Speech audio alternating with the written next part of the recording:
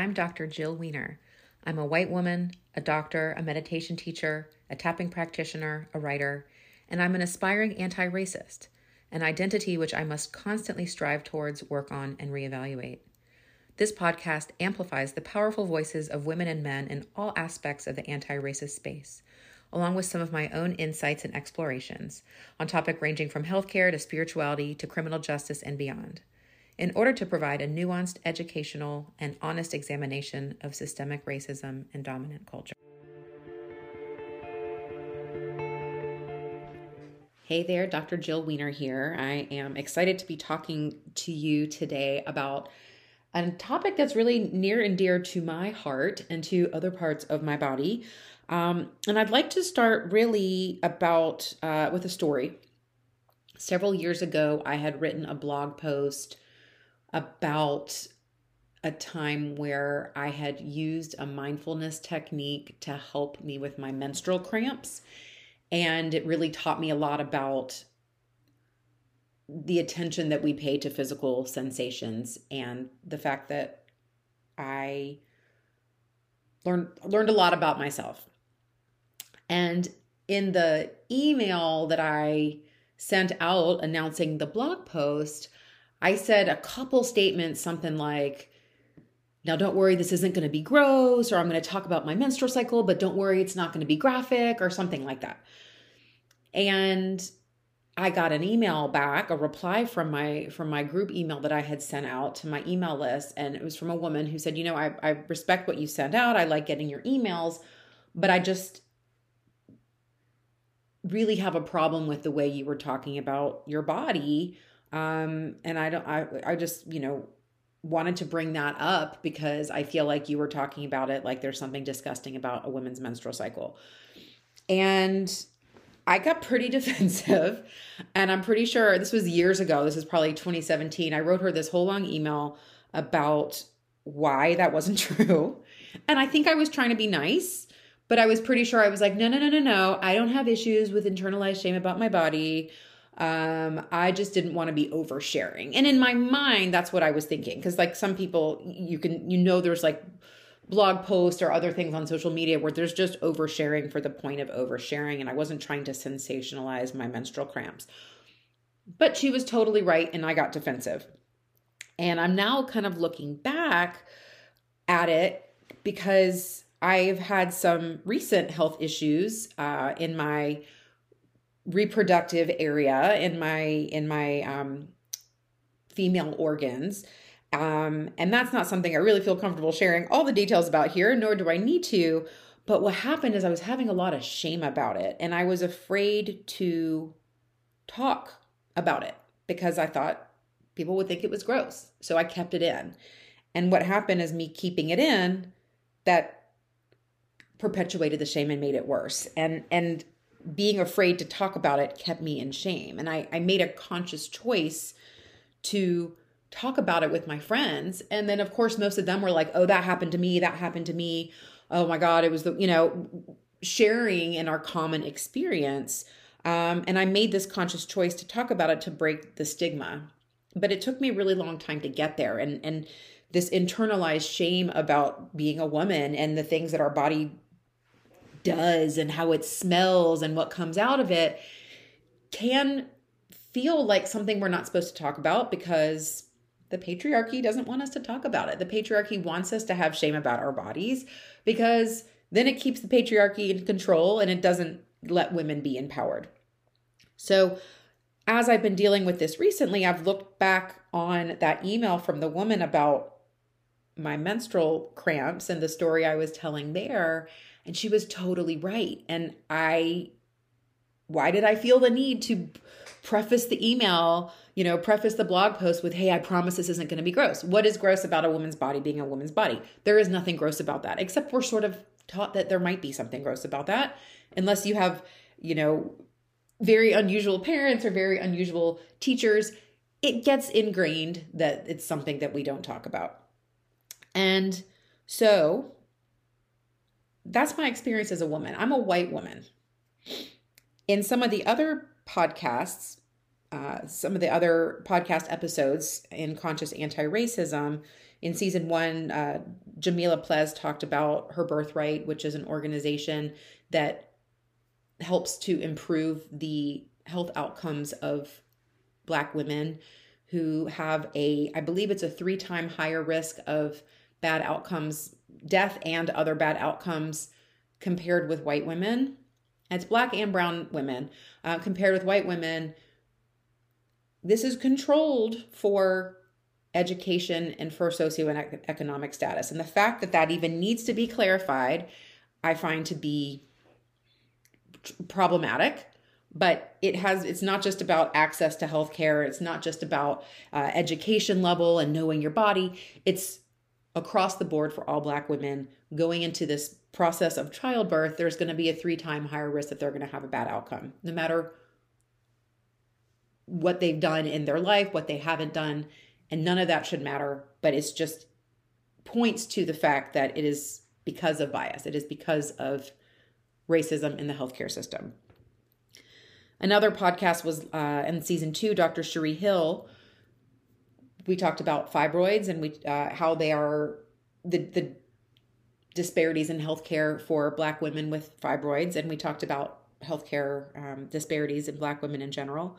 And then the last episode in this season, in season 3, was Dr. Taniqua Miller, and we were talking about menopause and how for Black women, menopause may show up differently. It may present differently. The symptoms may be more severe. They may be more disabling. They may be also less likely to be heard or acknowledged or understood or treated by their doctors. They're more likely to be kind of brushed aside if that doctor isn't trained to see through their bias, or if they and to actually listen to their patients.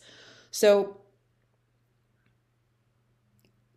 we've been talking about women's health in several different episodes in this podcast since season 1. And what I think is really interesting that I wanted to talk about today is the fact that my identity as a woman, I also have an identity as a woman who goes around the world in a body that's thought to be white. So I'm a white passing woman, and I'm a white passing person, and I'm a woman. So those two identities intersect. Being a woman may give me a little bit less privilege, be a little bit less acknowledged in the world, but my white skin is going to give me more leeway, more acknowledgement, more attention in the healthcare system and in the world. And now if you think about the identity of Black women, they not only have to contend with the marginalization that women have due to the patriarchy and specific issues relating only to women, but then their identity as Black paired together with their identity as women is going to have a much larger impact because these two identities are intersecting. And this is a concept called intersectionality, which you may or may not have heard of before. Dr. Kimberly Crenshaw is the one who first coined this term. And it's really about how we all move through the world as multiple identities. I am a white person. I am a woman. I am well educated. I am a doctor. I am a meditation teacher. I have American citizenship. I am a Jewish woman or a Jewish person. So I'm able-bodied. So I have these different identities. And other people may have Black or brown skin. They might be Asian. Maybe maybe they are gay. Maybe they identify as being gay. Maybe they identify as being transgender. So there's all sorts of different identities we bring into the world, and I can't just go into the world as a woman. I'm bringing my whiteness with me. I can't just go into the world as a Jewish person. I'm bringing my whiteness and my identity as a woman with me. So you can't separate them out, but when there's more than one identity that is marginalized in society, or that has bias against it, or is mistreated or harmed, the impact is additive. And the importance of recognizing the way that these different identities are perceived in the world um, and treated, I think is really important. So coming back to the beginning, me talking about some spiritual lesson I had learned from my menstrual cycle and wanting to share that story, I was still kind of putting out there this internalized shame about being a woman. And if we take that into consideration with the impact of racism on Black people in the healthcare system, and we're combining that with them being women, there's going to be so much more of an impact. And I think that's why it's so important to recognize and to really raise up issues that are faced by different marginalized identities. Why it's important to talk about that the healthcare system has it started from its kind of inception, it has been a racist system. Lots of good things are done, but also lots of problematic things have been done. There's lots of different ways that racism is baked into healthcare in terms of being eligible for kidney transplants, being eligible for dialysis, and the way that lung function tests, like tests for asthma and emphysema and COPD, the way that those are interpreted are different based on race. And if you're a doctor, you may know this. You also may not know this. For women, the way that they are, their cardiac, their heart signs and symptoms of a heart attack are perceived differently for women, and they're offered less frequently offered invasive procedures that might be potentially life-saving. So that's for women, not just specifically for Black women, but there's all these different ways that inequity is cooked into the way we deliver care. And a lot of work is being done to try to examine that and reverse it. But I really wanted to take this moment to acknowledge the way that the patriarchy has things set up, the way it's kind of always been set up to keep white male, educated, wealthy, citizen, able-bodied, all of those things, to keep those people in power and to keep those people getting better care and more societally accepted to be talking about what is going on with their bodies.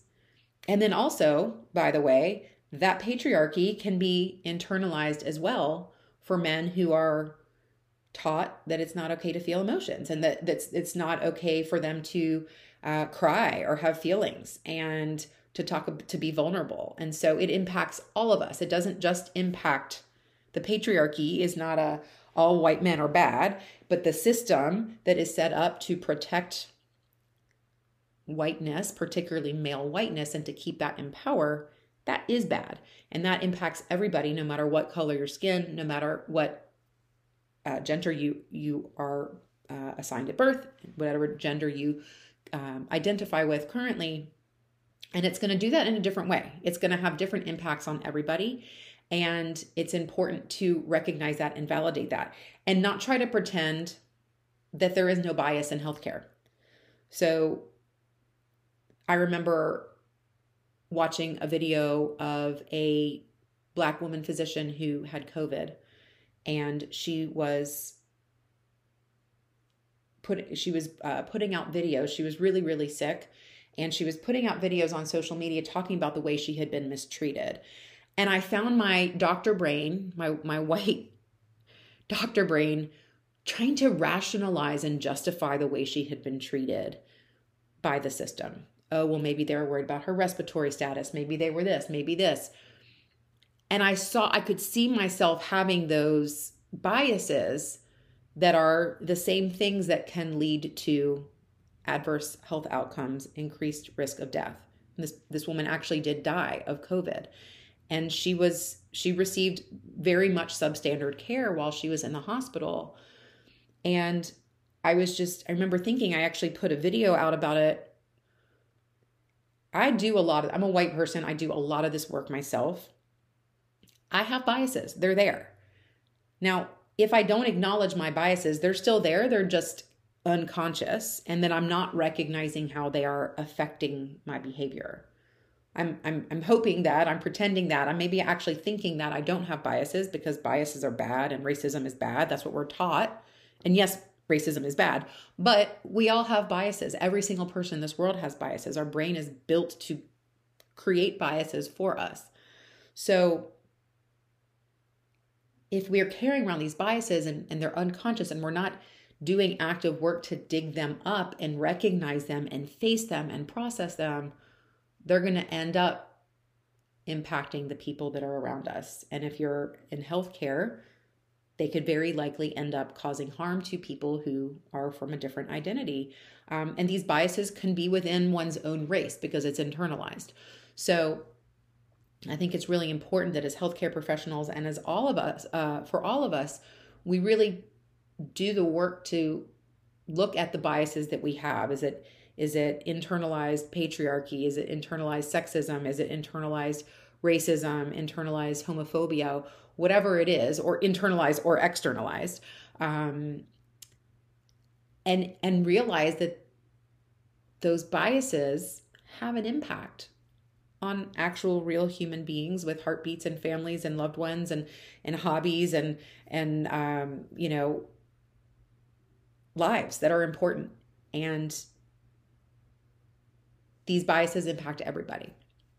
So I hope you found this helpful, remembering that the more identities that are marginalized in a situation, the higher risk one will be of being marginalized in some way. And it's incumbent upon folks who do have whatever proximity to power they have, whenever your identity is closest to the one that is in power, to think about how your behavior and your biases may be impacting other people. And for women out there, if you're having some female sexual health issues, vaginal health issues, you are not alone. And please speak about it and talk to your friends about it and talk to your doctors about it. And if you don't feel like they're hearing you, talk to a different doctor about it, because you're not alone. There's nothing gross about you. And that being quiet about it and keeping that shame, that's actually perpetuating a system of oppression. And by talking about our issues, our female health issues, we can actually start to break down some of those barriers. If you're interested in listening to any of the other episodes, we'll put links to those in the show notes. And also would love to mention that Dr. Taniqua Miller and I, inspired by the podcast episode we did together about menopause and Black women's health, have created an online course to help women who are going through menopause or approaching menopause to deal with those changes that are happening emotionally and physically, to deal with those in a way that empower women rather than perpetuating that shame, that empower women with information, empower them with tools to process the physical and emotional changes, such as tapping, and so many other great things. So we'll put the link to that in the show notes as well. Please share that with anyone you know who is a woman who might be going through menopause currently or soon and is looking for a way to go through that process empowered and feeling strong and the beautiful, wonderful, complex human being woman that she is. And it can be a very difficult time. And we are excited to empower women through that process.